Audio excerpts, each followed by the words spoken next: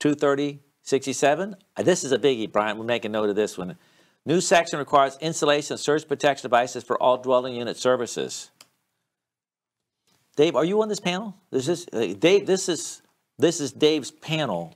So he's wait a minute, it's not my panel. Okay. It's the panel that I'm on. Okay, it's the panel that you're on. Okay. Thank you. Dave's panel. Not like, okay, go ahead.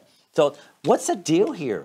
Dwelling units are going to require surge protection. Why? Well, there was a couple proposals, and there have been for a number of cycles about adding surge protection in a lot of services. In fact, the two proposals or public inputs that were submitted were for all services, not limited to dwelling units, but for all services. That was a good move.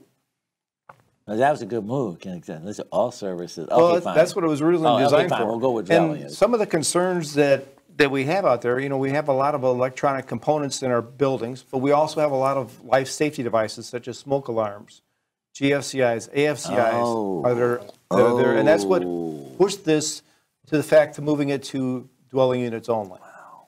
See, this is the... I personally think it's going to move further on in another few cycles, but that's where we're at right now. What I think it's so cool about you guys, each bringing here a different uniqueness, I'm thinking, wow, could you possibly, like GFCIs, AFCIs, smoke detectors, I'm thinking, yep, these are electronic protection devices. And here we are trying to get GFCIs, AFCI protection and smoke detection, right? And all these protective things. And then we have lightning strikes and transients, and then all of a sudden we wipe out all this stuff. And the stuff still works, it's just that it doesn't have the protection. Remember that GFI that we saw earlier that was burnt up? Yeah. Possibly a surge? Yep. All right, that really brings in, makes it, now I can sell this.